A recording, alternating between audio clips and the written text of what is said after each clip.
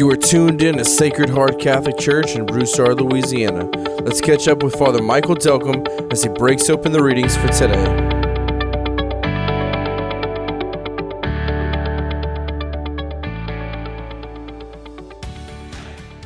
So for those of you who maybe have not been with us for the last 3 weeks of Advent, we've been kind of walking through a preaching series entitled Born Identity.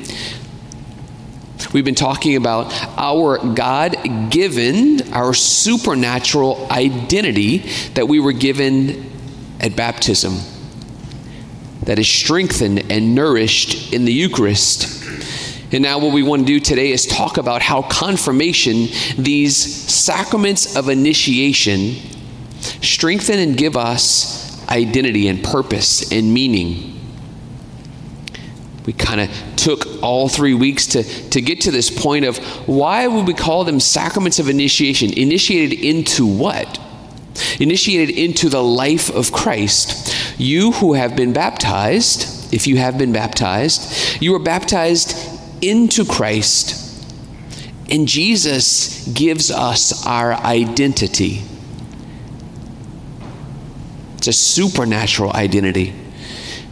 We are able to share in the life of God. Born into it through baptism, nourished and fed in it through the Eucharist, and then confirmed and strengthened in it in the sacrament of confirmation. So what we want to do today is maybe talk about the sacrament of confirmation, how it helps us in our identity. Those of you who maybe have a handout, you might want to follow us along. You can pray with this handout, and we're not going to cover everything. Again, right there in section A, confirmation completes what baptism started. Confirmation completes what baptism started. It's from our catechism. Again, our catechism is a book. It's the summary of all the teachings of the Catholic faith. Key here is that confirmation strengthens baptismal grace. When you are baptized, you are set apart for God, for His purpose, for His plan. What to me, to be set apart means to be anointed. When you anoint someone, you're setting them apart. So when you're baptized, you are set apart for God, for His purpose. You are part of His family. And when we confirm someone, we literally anoint them with oil. We use a chrism oil, which the bishop blesses. That chrism oil is used at 3 times. Baptism, we anoint the child. We anointed you. We put oil on the crown of your head. When I was ordained, they put that chrism on my hands. I'm a baptized Christian whose job it is now. I am set apart to serve you with my hands. That's why they anoint my hands. They set my hands apart. So I use my hands for service to serve you who are the anointed priest, prophet, and king. So my priesthood serves your priesthood. So we have it right there. Christians, which means a Christian means anointed. It's derived from Christ Himself, who is anointed with the Holy Spirit. So you are anointed at your confirmation. You're set apart for holy things. Your life is holy for holy things. You receive power from on high when you are confirmed. Those of you who have been confirmed. You're clothed with power, and this is so important. Power. You are given the Holy Spirit who comes to you with power. Why? Why particular power? We're given power so that we can profess publicly Christ with authority.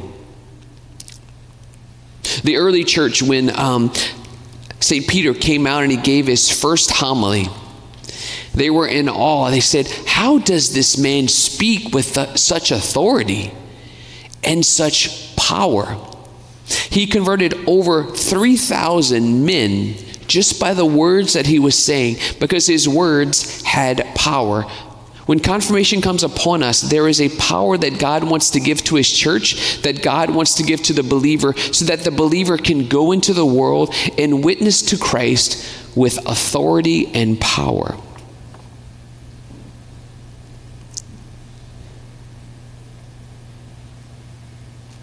Right there, that last line, it gives us, by word and action, strength to confess the name of Christ boldly and never be ashamed of the cross. Some of us may, oftentimes we can hear ourselves say this, I don't know what to say, I'm afraid I'm going to say the wrong thing. That's not me. That's really not my character to go and share Jesus with others. I really want you to pray, for those of you who have been confirmed, I want you to pray that the Spirit of God, the Holy Spirit, would release the power that you received in confirmation to give you courage and strength. You're right, apart from God, you're probably scared. You probably don't have the words to say. You're weak. But with God, remember, your identity is supernatural, and God has given you the power in confirmation to speak of Jesus with boldness, and it's a power that comes from God, not yourself. So maybe you can pray to ask God to release confirmation, release the power given to you in confirmation, so that you can begin to speak about God without any shame. In confirmation, we also receive gifts. We receive supernatural gifts. I included on there the prayer that was prayed over you in confirmation, those of you who were confirmed. The bishop prays this over you, or if the priest was given permission from the bishop, he prayed over these words. Send your Holy Spirit upon them to be their helper and their guide. Give them wisdom. Wisdom not that the world gives, but supernatural wisdom, understanding. To have an understanding of things that God gives us. Right judgment. Again, courage, knowledge, and reverence. A spirit of wonder and awe in your presence. Let's just pause right there. How many of us need a spirit of wonder and awe in God's presence? I notice a spirit just kind of coming in on me, not a good spirit, a bad spirit of boredom and just kind of ho-hum. You know, COVID, like there's this glaze of grayness that kind of comes over everything, and nobody's really excited about anything, and everyone's really excited about complaining, and everyone's really excited about griping about politics, and everyone's excited about finding mess and just complaining about everything. How many of us could benefit from a spirit of wonder and awe and amazement about God and the way that things are?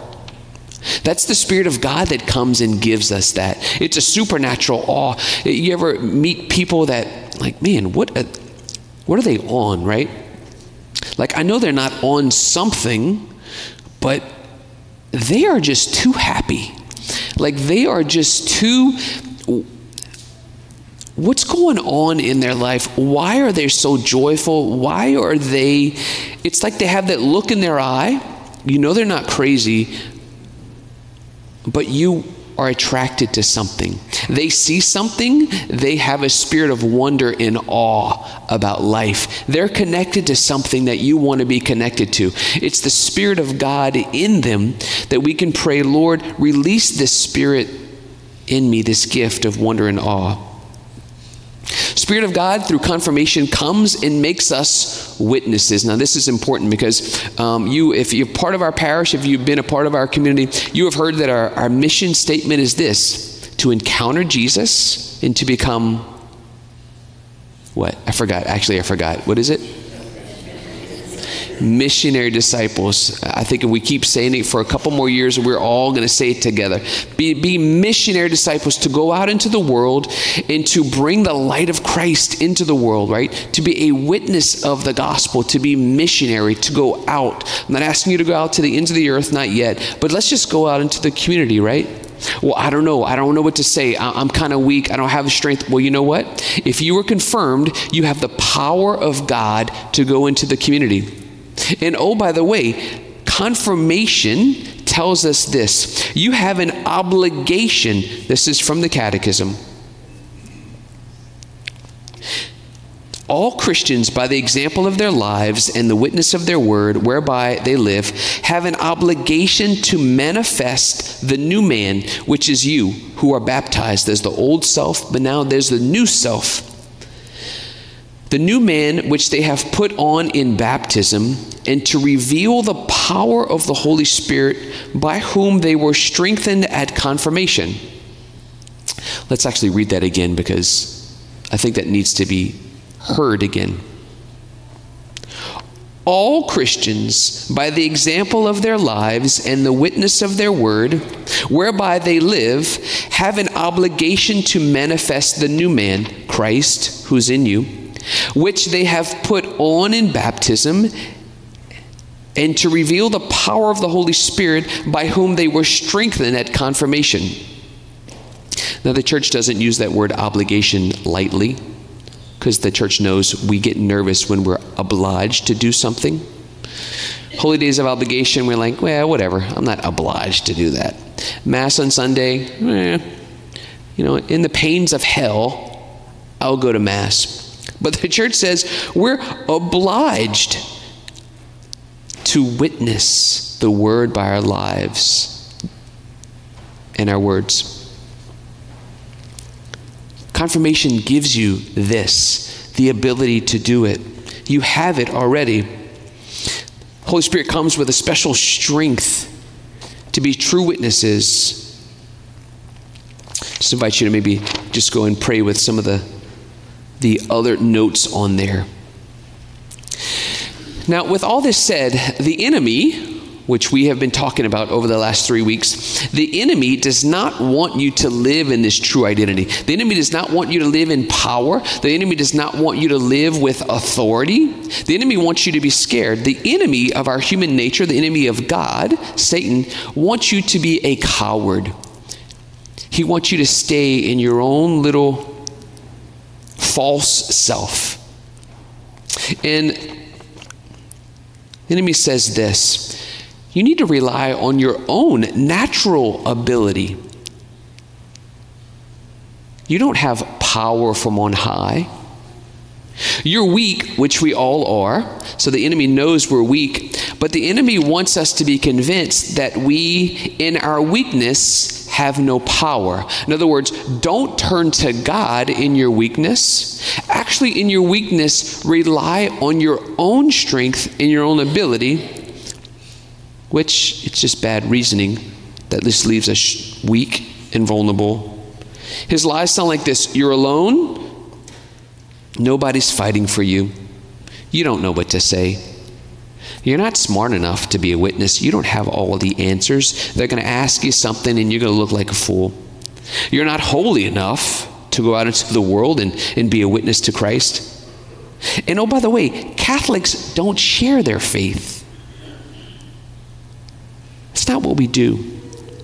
And if you speak about Jesus, people will laugh at you or reject you. See, this is the voice. By the way, those are lies, because I know we're very familiar with them. Those are lies. Those are not the voice of God. But we hear them and we become so familiar with them that we think that's actually truth. No, the enemy actually wants you to believe that so that you are held powerless, so that you're held ineffective, so that the gospel has no power outside of these walls. And unfortunately, the gospel has no power in your life. And so we're held helpless, we're held listless, we're held in this gray, funky world. But you have the power of God, the Holy Spirit in you. You are a beloved son and daughter of God the Father. Your born identity is an heir to the kingdom of heaven. So listen to these words from St. Paul. St. Paul knows the enemy and he knows who you are. In the letter to the Ephesians, he says this: finally, brothers and sisters, he's talking to fellow believers, draw your strength from the Lord and from his mighty power. Don't draw your strength from yourself. Draw your strength from the Lord and his mighty power. Put on the armor of God so that you may be able to stand firm against the tactics of the devil. For our struggle is not with flesh and blood, but with the principalities, with the powers of the world rulers of this present darkness, and with evil spirits in the heavens. You see, we are beloved, supernatural sons and daughters of God the Father. And our battle is not with natural powers. We're all weak. Everyone in here is weak. There's no way we can change the world with our natural powers. We go into the world relying on supernatural, with the strength that comes from God, with his mighty power, because we are going into the world with people who are struggling with all kinds of things. But the struggles they have is often a supernatural struggle. So rely on the strength of God. Also in Mark, Jesus sends all of his disciples out. He says, go into the world and do what I have taught you. And they go and they heal and they restore lives and they do these miracles and they come back so excited. And Jesus says this in Mark 13, he says,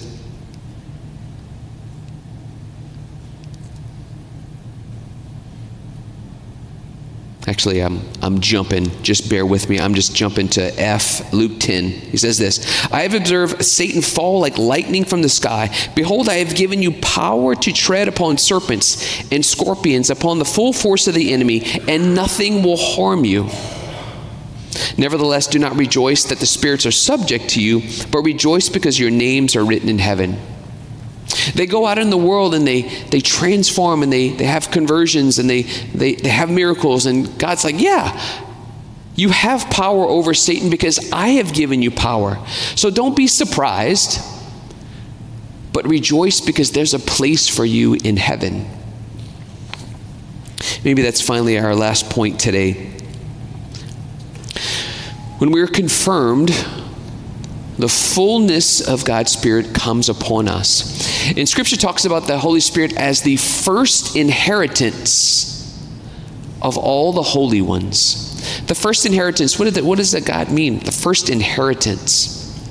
Well, our inheritance is heaven, and God is giving us a glimpse of heaven by giving us the Holy Spirit.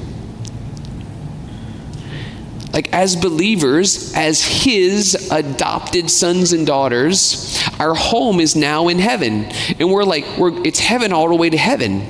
And God gives us the Holy Spirit as the first installment of our inheritance. Think about that, your inheritance. What if God would like, I'm going to give you a little bit. Just going to give you a little bit right now. There's more to come. I'm going to give you the Holy Spirit and power and authority and all the things we've talked about, all of these gifts as just the first installment. There's more to come. What would it be like if you'd go to someone and say, let me tell you about a God who created you, who formed you, who maybe you and I have probably betrayed. We've turned our back. We've tried to live alone. We've tried to live separate lives. We've tried to live independent lives. We've tried to do our own thing on our own time, and we've messed this whole thing up. But God so loved you that he didn't give up on you. He came down from heaven to become one of us, to show you how much he loved you. He died for you, and then said if you would come and repent and turn away and receive him and be baptized in him, you can actually have his life in you. And not only that, but when you die, you can be with him forever in heaven. And he wants to give you so much that he wants to come and live inside of you and give you power and authority. He wants to give you peace and awe and wonder and amazement and understanding. He wants you to see the enemy and the tricks that he lays. He wants to give you peace that the world cannot give. Do you think someone would be uninterested about that? Of course not. That's why the enemy doesn't want you to believe it, and that's why we're preaching on it. so that we can accept and live in our born identity as beloved sons and daughters of God the Father. You and I come to Mass today not because we are amazing, not because we're worth it, but because Christ thought of us as worthy and he died for us and we were baptized into him. And so we come with Christ, in him, through him, with him. We come to receive the Eucharist, to be strengthened, and we leave this church with the authority and power of the Holy Spirit to speak to anyone about Jesus without shame, without fear of reproach. So, my challenge for you this week is this. If you have received the gift of confirmation, to ask the Holy Spirit to release all of the power of your confirmation in your life.